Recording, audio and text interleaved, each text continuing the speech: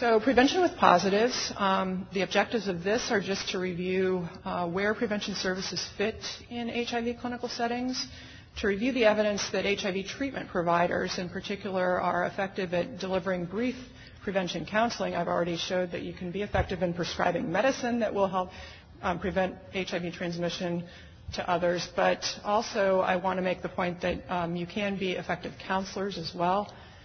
And I also then want to end on talking about recommendations for STD screening in HIV patients. So there's now a big shift in what we think of as components of effective HIV prevention. 10 years ago, maybe a little bit longer, I think maybe 10 years ago things were starting to change. But remember, HIV prevention used to be something that, a health department or community-based organizations were responsible for. They were mostly focused on individuals whose behavior put them at risk for getting HIV, but they were HIV negative. So they were supposed to learn their status, and then somehow through this testing, counseling experience, they were supposed to be empowered. The goal was to empower them to change behavior. So the focus was offer HIV testing to targeted groups, to people that you recognize to be at risk, to offer behavioral counseling if they were negative so that they could remain negative, and then to refer for care. This is kind of a passive thing, to refer for care if you found them to be positive. But I think the current prevention focus has shifted, and it will probably shift even more.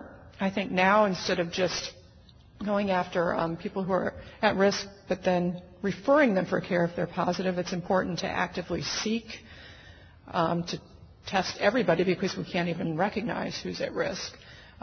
Test broadly and perhaps repeatedly, and to link to care, and then to treat and to create systems that really support people in being retained in care. So it used to be, I think this is now an old battle, I think, but it used to be that people would fight in a community over what was a prevention dollar allocation and what was care dollars. And we realize now that this is a false dichotomy, and prevention isn't the enemy of care. Prevention is care. Care is prevention. So this slide just depicts graphically, this actually is borrowed from Laura Cheever. It was published in CID several years ago.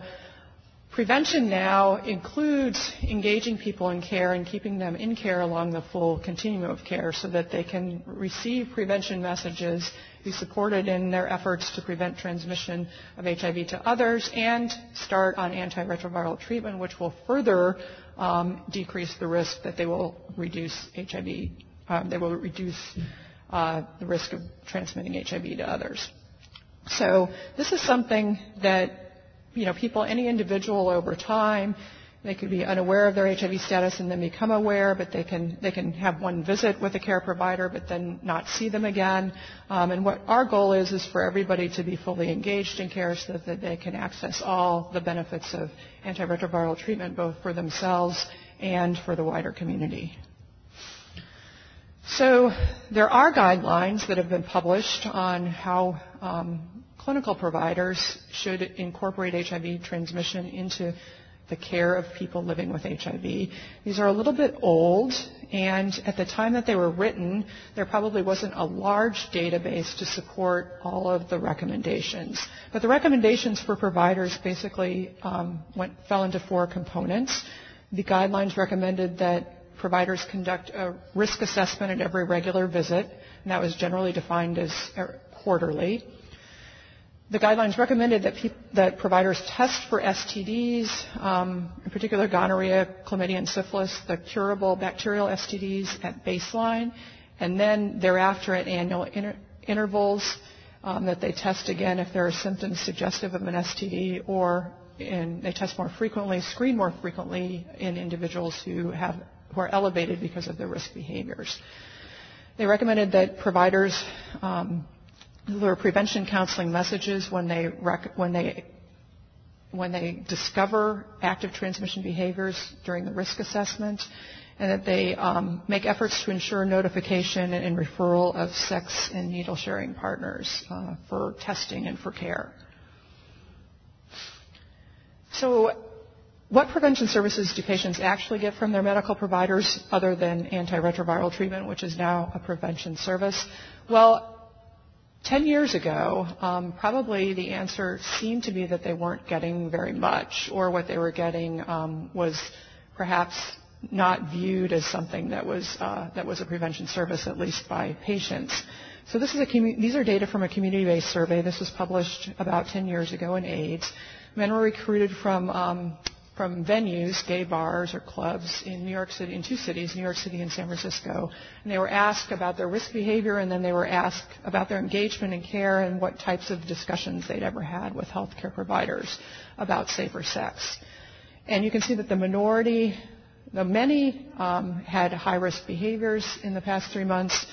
Only a minority, only under a quarter, said that their healthcare provider a significant minority said that their healthcare provider had never spoken to them about safer sex. And the ones that did say that they'd had safer sex discussions said that that was more likely to have occurred if the individual accessed care in a public clinic setting rather than a private clinic setting. Again, another survey, this was funded by the HIV/AIDS Bureau of HRSA, looked at patients exiting from 6 public clinics, Ryan White-funded clinics in California, and asked them about what they discussed with their provider that day or in the past. And the majority said that their provider had talked to them at least once about safer sex.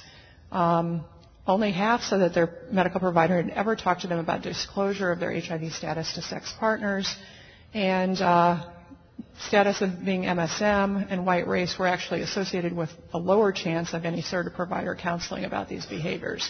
So it was clear based upon these 2 reports that there was a lot more that could be done in the clinic setting, that there were a lot of missed opportunities, and there were a lot of needs perhaps among both medical provider and non-provider staff to learn more about how to better deliver prevention services to their patients. So I've tried to summarize on this slide the evidence base for the effectiveness of provider-delivered brief intervention counseling in HIV clinics. There were 2 reports that came out in about 7 or 8 years ago that showed that very, very brief counseling interventions about safer sex or about not having sex in the context of drug use or about thinking about reducing your drug use or your alcohol use when you're going to have sex. These 2 large brief intervention type trials showed that provider-delivered risk reduction counseling could have an effect. One was done in California. It focused largely on an MSM population, was largely what was enrolled. There were 6 clinics. They were randomized to 3 different arms. One delivered loss frame messages. The providers were trained to do that, which meant that their brief messages focused on consequences rather than feeling good. The gain frame messages was the second randomization arm, and that meant that the providers were trained to talk positively about the benefits of using a condom or about having safer sex. And then the third arm was the control arm, which the providers were trained to deliver better adherence counseling. So the loss frame counseling was most effective, and it was particularly effective in patients who had reported unprotected sexual encounters in patients with multiple casual partners, so a very important group. Then a second clinical trial that showed that providers could effectively deliver risk reduction counseling was called the Options Project. In this, there were 2 large HIV clinics in Connecticut where one was randomized to train providers to deliver motivational interviewing to reduce unprotected anal and vaginal encounters. And at 18 months, that showed a difference compared to the control clinic where providers were trained to give another type of counseling. In addition, I'm going to show you the results of a large Prevention with Positives SPINS-funded set of demonstration projects. 15 clinic settings about 6 or 7 years ago throughout the United States were trained to deliver prevention with positive services. And there were largely three different types of prevention delivery mechanisms. There were some clinics that delivered the prevention intervention through a prevention specialist, which was often a peer or some type of person with counseling experience, specialty counseling experience. In some cases, a clinician delivered the brief intervention counseling, and then some of the prevention with positive interventions were mixed. And this is just a summary slide of how these SPINS clinic projects fared in how the interventions compared to standard of care. Slightly the best performer in terms of reduction over baseline was the medical care delivered brief interventions. Prevention specialist interventions also had some efficacy at a shorter time point at 6 months.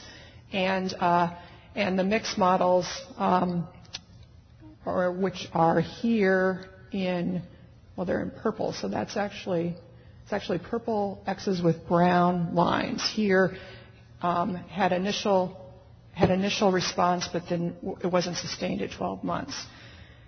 The Data Coordinating Center for the SPINS project did a cost-effectiveness analysis on the effective interventions. They calculated how much they cost, and then they did cost-effectiveness comparisons to standard of care, and they also compared each individual intervention to all sites combined.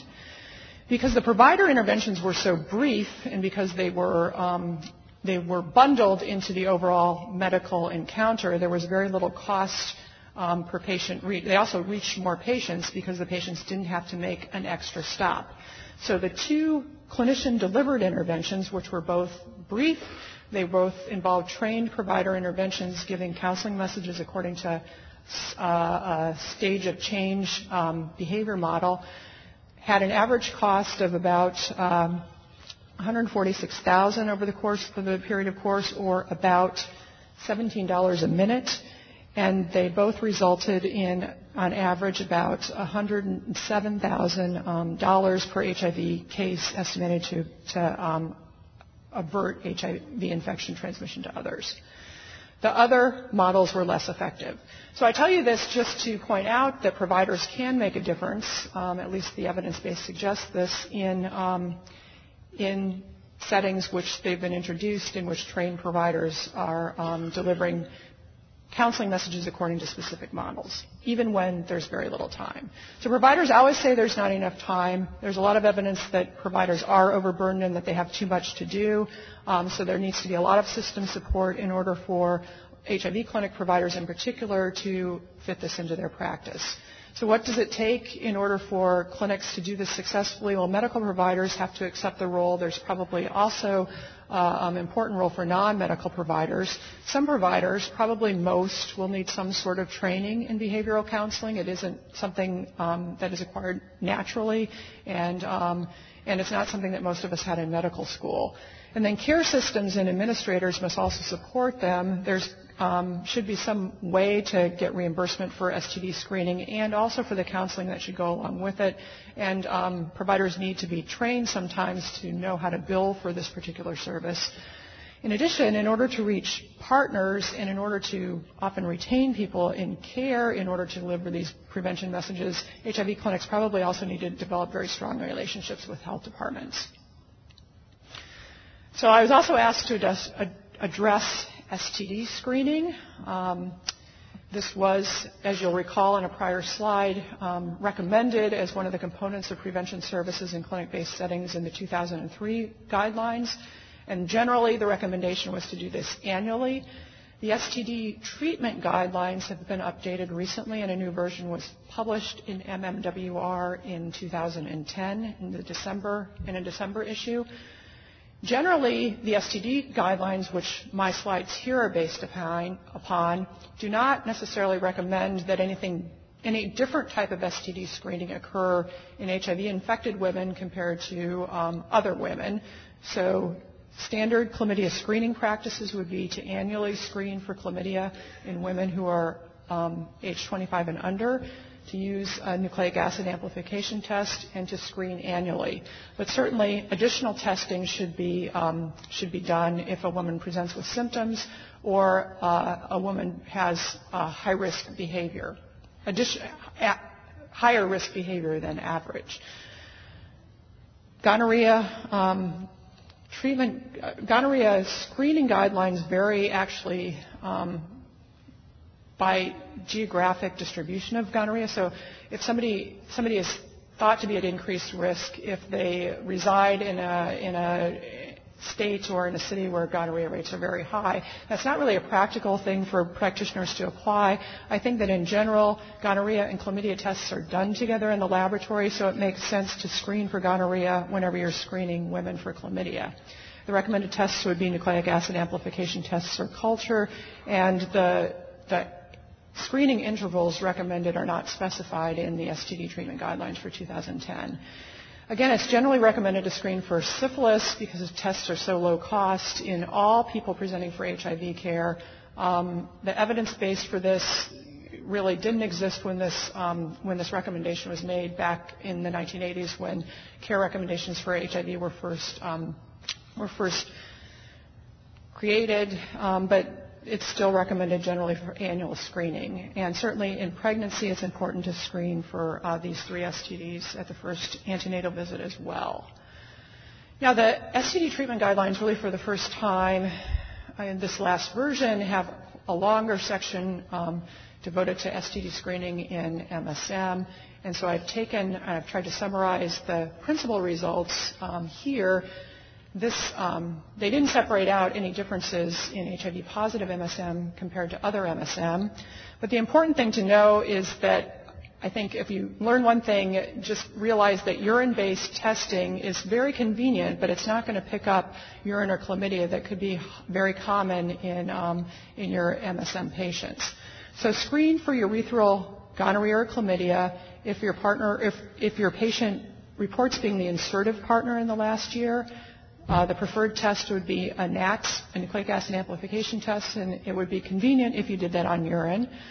The frequency of screening recommended is at least annual, but more if high risk. High risk is generally defined as a man who would have anonymous sex partners, who would have sex in the context of drug use, particularly meth use, and in those cases, screening every 3 to 6 months might be appropriate. Rectal gonorrhea or chlamydia, screen if the individual reports being the receptive partner in the last year. Nucleic acid amplification tests are preferred. It's important to point out that these tests aren't FDA cleared, but many laboratories will do them for you because they validated the tests that they use internally. I think if you have a large MSM population and you use laboratories that don't offer that, you should try to lobby for that as being important for your patient population. The frequency of testing would be at least annual, but more if an individual was high risk as defined here. Oropharyngeal gonorrhea, it's recommended to screen if they were the receptive oral partner in the last year. Again, NATS tests are not validated. Culture is acceptable.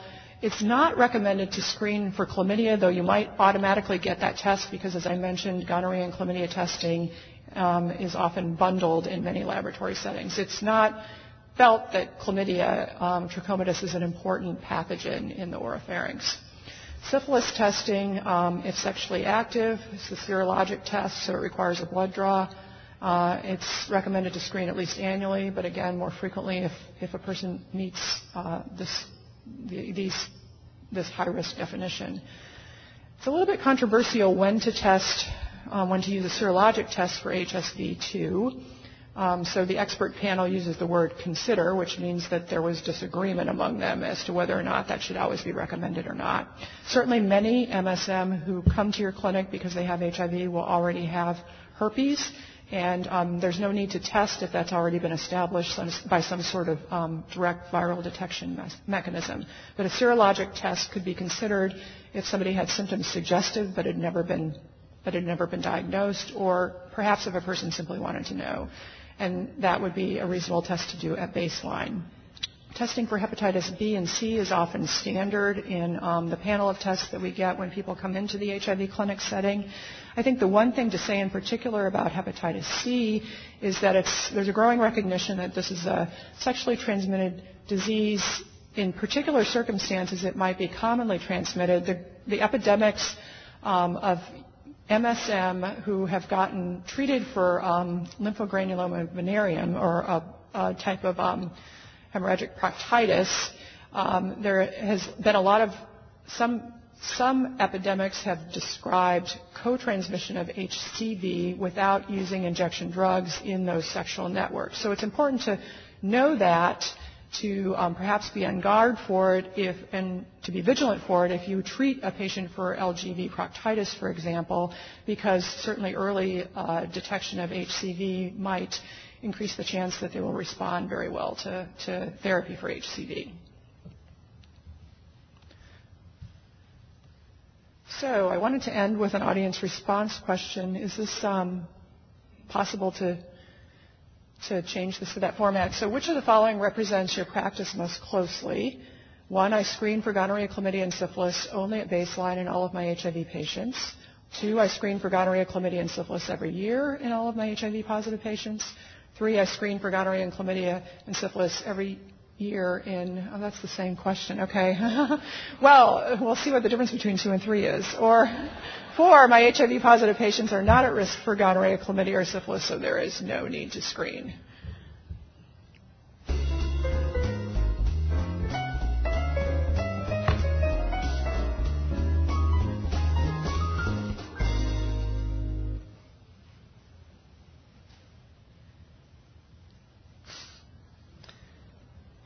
So it looks like most of you screen for the treatable, curable bacterial STDs every year in all of your patients.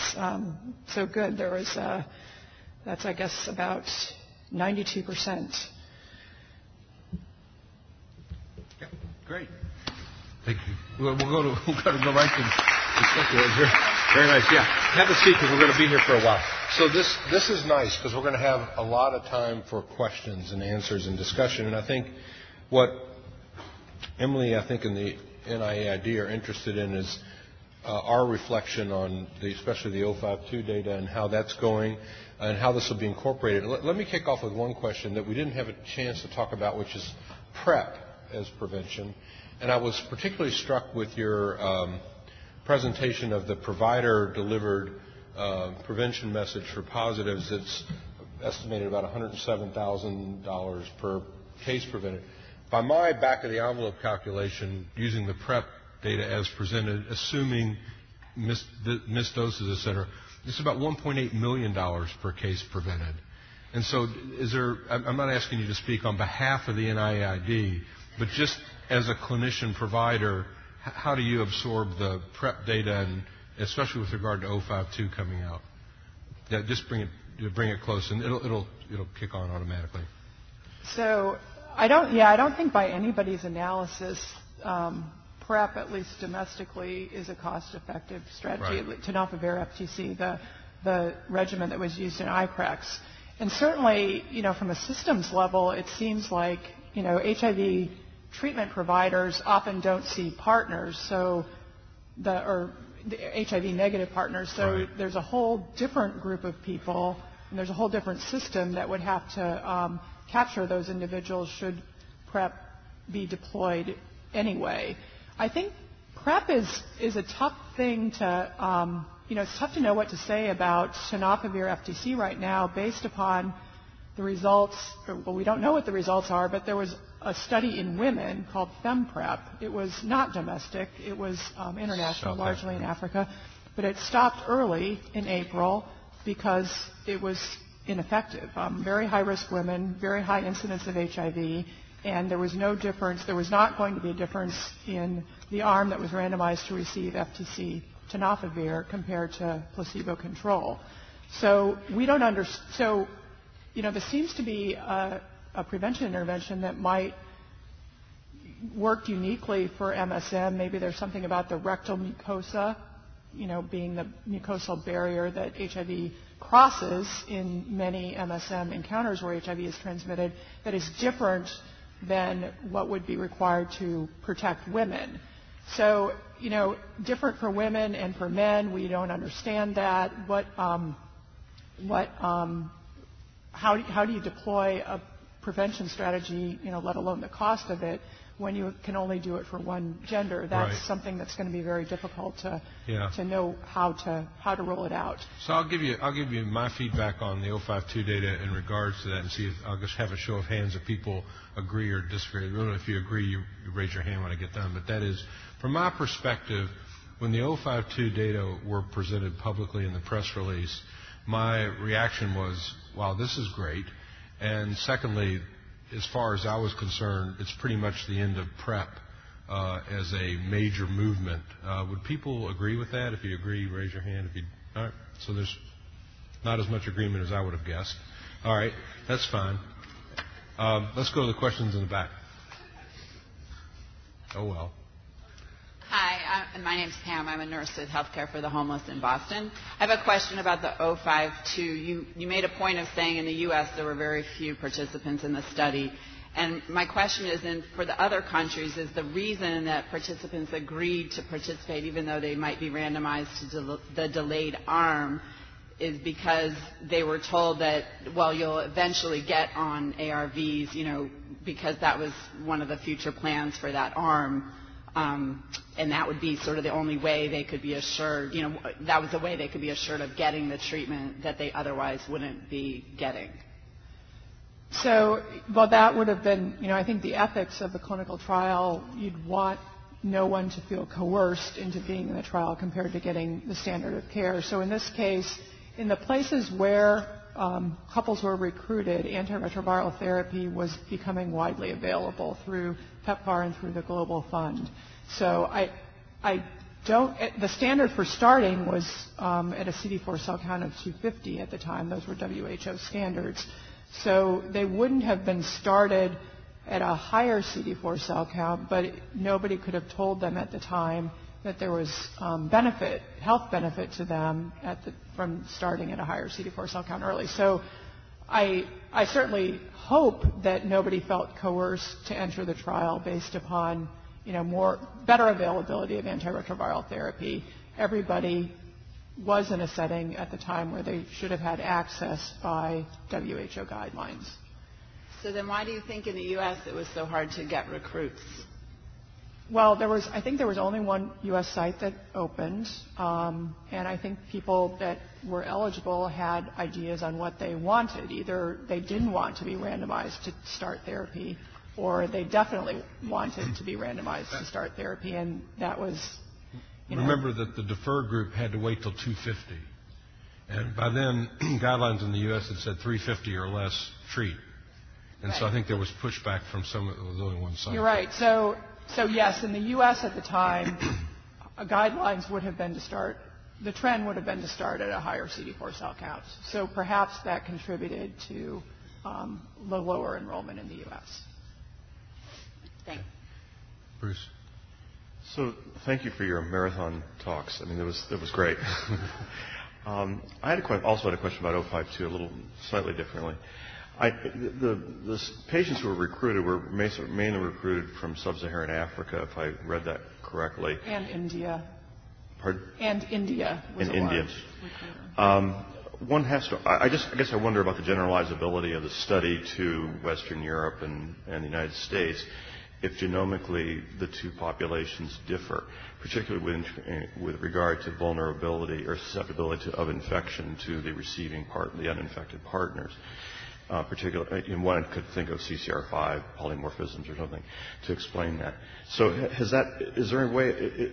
I guess the question is whether that was tested in this population, whether there were some genomic studies done to assess the vulnerability of the participants, and if not, and if so, would that give us some pause in applying those results to the United States or Western Europe? Right. So I guess the questions, probably I think nobody knows the specific answers to those questions right now. There could be differences in clade of virus. I think probably, sub-Saharan Africa having more non-B clades in circulation. There could be general HLA differences between participants in this study and North Americans who have HIV or who are in partnerships, who are uninfected but in partnerships with people who have HIV. And then I guess Another thing so those things are unknown, and there probably could be genetic testing done on the individuals. I think usually in research trials that requires a special consent form, so I don't know if the individuals were consented to that, but certainly specimens were available if somebody thought that it would be important. The other thing that people are discussing right now is whether there's a difference in antiretroviral therapies as a preventative tool in heterosexual partnerships compared to MSM partnerships, which transmission among MSM being more important in North America right now with our epidemic right now. And I don't know that people think that these results, or that they believe that the results can't be transferred and generalized to all populations, but certainly we don't know. It would be very difficult to do this type of trial again. And certainly if somebody thought that a randomized controlled trial should be done in MSM, in MSM couples, I'd have to say that that's a really hard thing to conceive of, but it might be something that some people would like to have more evidence on. So we have lots of question cards. I'm going to take these 3 questions at the mic, and let's do quick questions, quick answers, so we can get to as many of the questions as we can. I'll just go in this direction, please. This might be completely behind the curve, but I thought it was really interesting that you had a higher rate of transmission from woman to man than man to woman. And maybe I have an old sense that it was somewhat more difficult go from female to male. On any comments regarding that? There were 3 question cards about that, and if you could also comment on the state of circumcision in the patients. A lot of the men who were uninfected were not circumcised. At the time that they were enrolled in the study, that wasn't, that's only something that is scaling up now in the low-income settings where these couples were recruited from. So that could explain. It wasn't a statistical difference, the male to female, the female to male, but certainly female to male there were more infections that went in that direction. So many men in the trial, the majority were uncircumcised throughout the course of the study, and that might partially explain. And I'd heard that there was no female to male transmission in circumcised men. Is that accurate? I don't know. I remember there were very few, that's for sure. Not a question, but a comment. I was at a Gilead function 2 weeks ago in Denver, and I was surrounded by colleagues from pretty geographically diverse areas in the United States, some from Puerto Rico, one from South Africa. And with respect to PrEP, there was an enormous amount of concern that in serodiscordant couples here in the United States who were savvy enough to interpret some of this data, some of them were running out of their Truvada before they were running out of other components of their antiretroviral therapy, and using it inappropriately off-label after having reviewed that information. And so Gilead took a big slap on the hand, and ironically they hid behind the pharma rock that they normally don't, and said we only donated the pills, which is very true, but I think as an HIV treating community we have to be acutely aware that our patients are very savvy, and we should be looking at their filling practices very closely. Yeah. And maybe reinforcing if the viral loads are undetectable, they don't have to worry about their partner as much anymore. I'm coming from New York, and having worked and helped establish a clinic for transgender patients, I think that as a comment and question regarding your community viral load and in terms of risk assessment and the recent suggestion that PrEP may not be needed, I think if the assumption is that all partners are linked to treated partners, then that's fine, but that's not the case. And I think that certainly there are very high-risk populations out there that can benefit from PrEP. And especially when you're looking at sex workers, when you're looking at high-risk communities in terms of sexual networks, I think particularly when you're looking at those viral load epidemiologic maps, really those are the areas where PrEP can be applied, and I think it's really not really being discussed in this kind of general setting. Mm-hmm. Okay. The couple of questions following up on 052. You got to most of them that were on the question cards, one of which was related, do they track concomitant STDs? And is there any report on that, or will that be coming out? So you're talking about 052? In 052, right. They did, and those data should become available. Okay. And then that was related to condom use, which I know the study encouraged, but there's no way to really track that, correct? I think that they did assess that. So, again, self-reported condom use by the partner should be available. Okay. And then a related question, just asking about a strategy to increase surveillance for acute HIV, given the results of 052 in the sense that are we attempting to, we're going to get to this in the case studies, but how many of the patients who seroconverted showed up with acute HIV syndrome, do you know? How many people who in 052 who seroconverted? I don't know the answer. I don't know whether it was also part, in addition to coming up for regular serologic assessments, which would have been standard protocol, how much they impressed upon them the importance of, coming in with symptoms related to acute retroviral syndrome. I don't know. Right. I think Mike Cohen would have thought of that, but yeah, I'm sure he did actually. Okay, so this is now segueing into the community viral load question. I think you did a nice job of creating a balanced perspective. And on one hand, it's a nice tool, and the data from San Francisco is instructive. But this question sort of gets back to the practicality of that in the sense of if you don't know who's out there, they could be having, if you aren't measuring it, you don't know. And so, and it goes back somewhat to the question I asked Laura earlier, how do you know what the true incidence is in a neighborhood?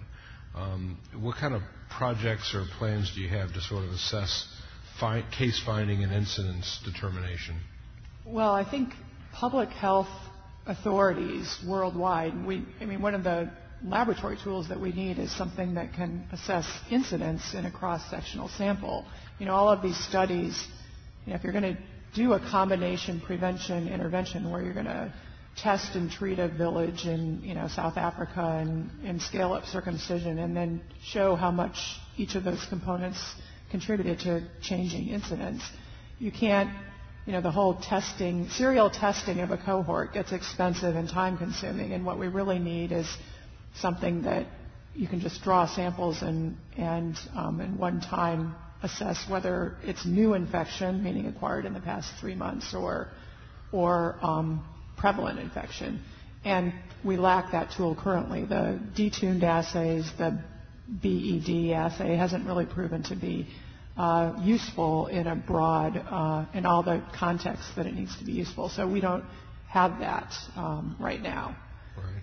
And this question is about any kind of secondary analysis. This may go to 052 or community viral load, but secondary analysis to look for the association between the level of viremia in the infected person transmitting. Was there a gradation like sort of Tom Quinn showed in 2000 in Uganda?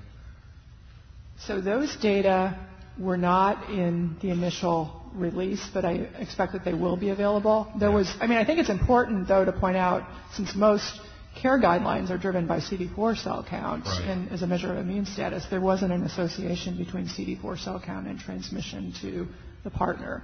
But viral load, they checked viral load, and they should be able to analyze that. So that's interesting, because that's exactly the follow-up question on this card.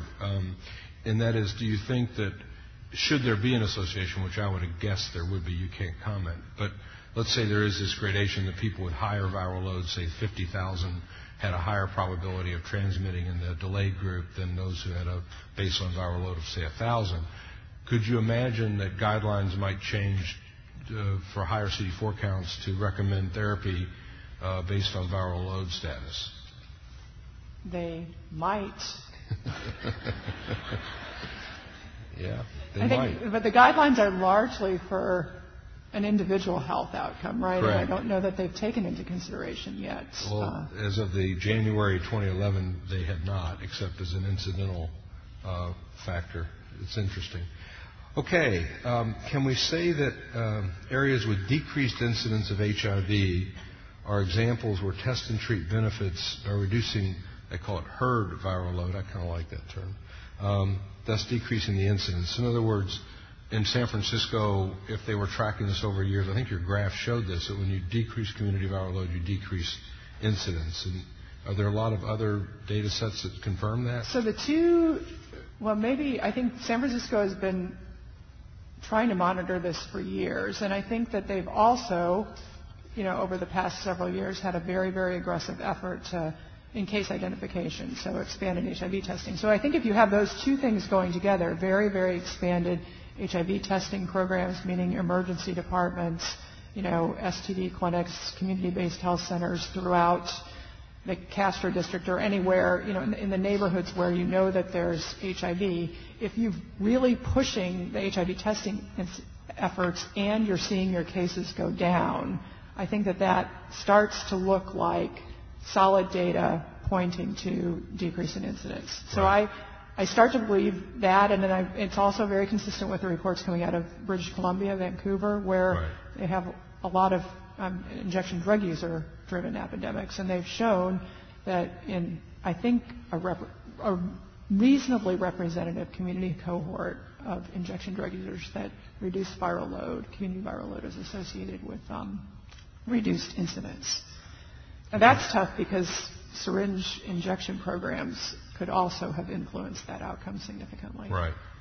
Now transitioning to more of the guidelines for testing. If you're following a patient with HIV and they have a discordant couple, how often would you recommend that the discordant partner, the seronegative partner, be tested for HIV?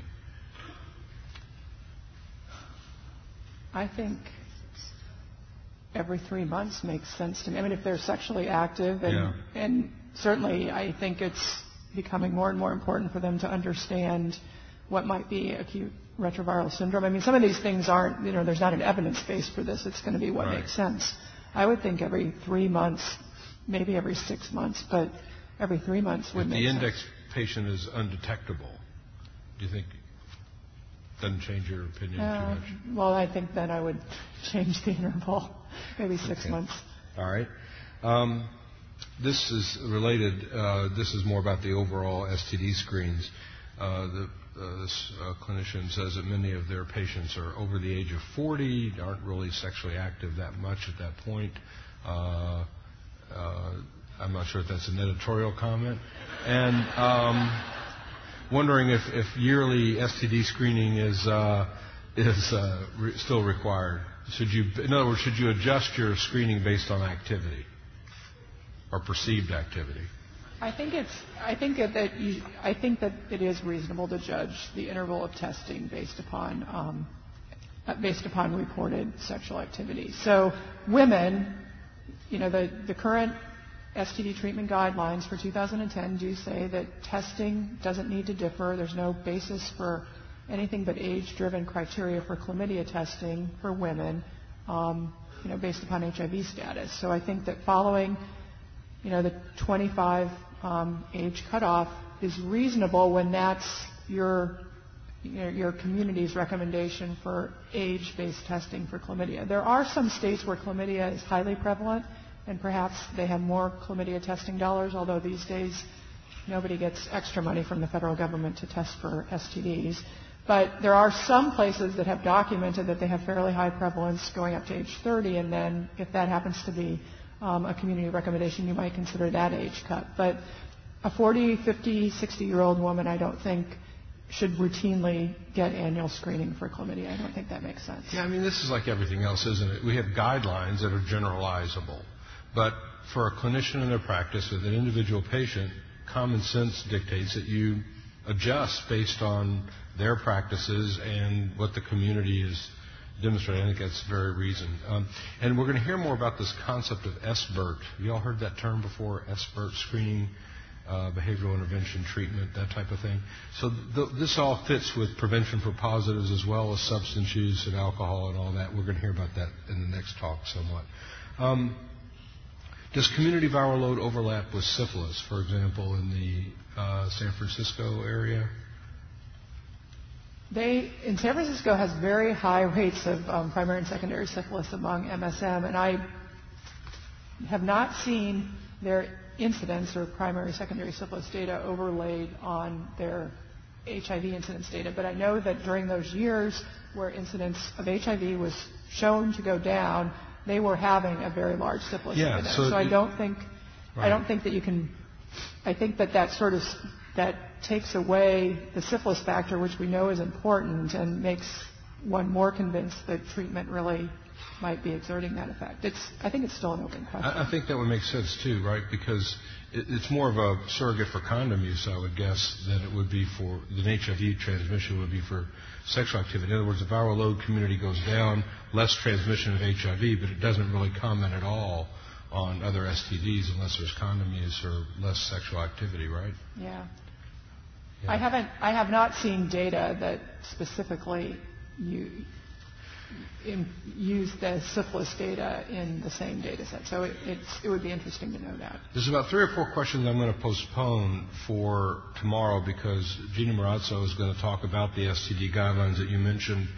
So we'll get to the STD specific screening questions tomorrow. And I'll finish with this question in the back of the room because the other questions are about how to pay for this.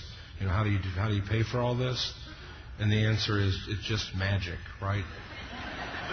We're used to magic in our lives, and so we're going to count on magic. And you can put whatever expletive before magic that you want.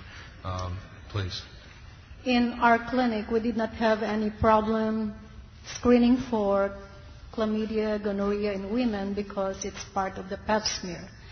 But we never screened for chlamydia and gonorrhea for males for so many years until we started last year and through the recommendation of our site visitor.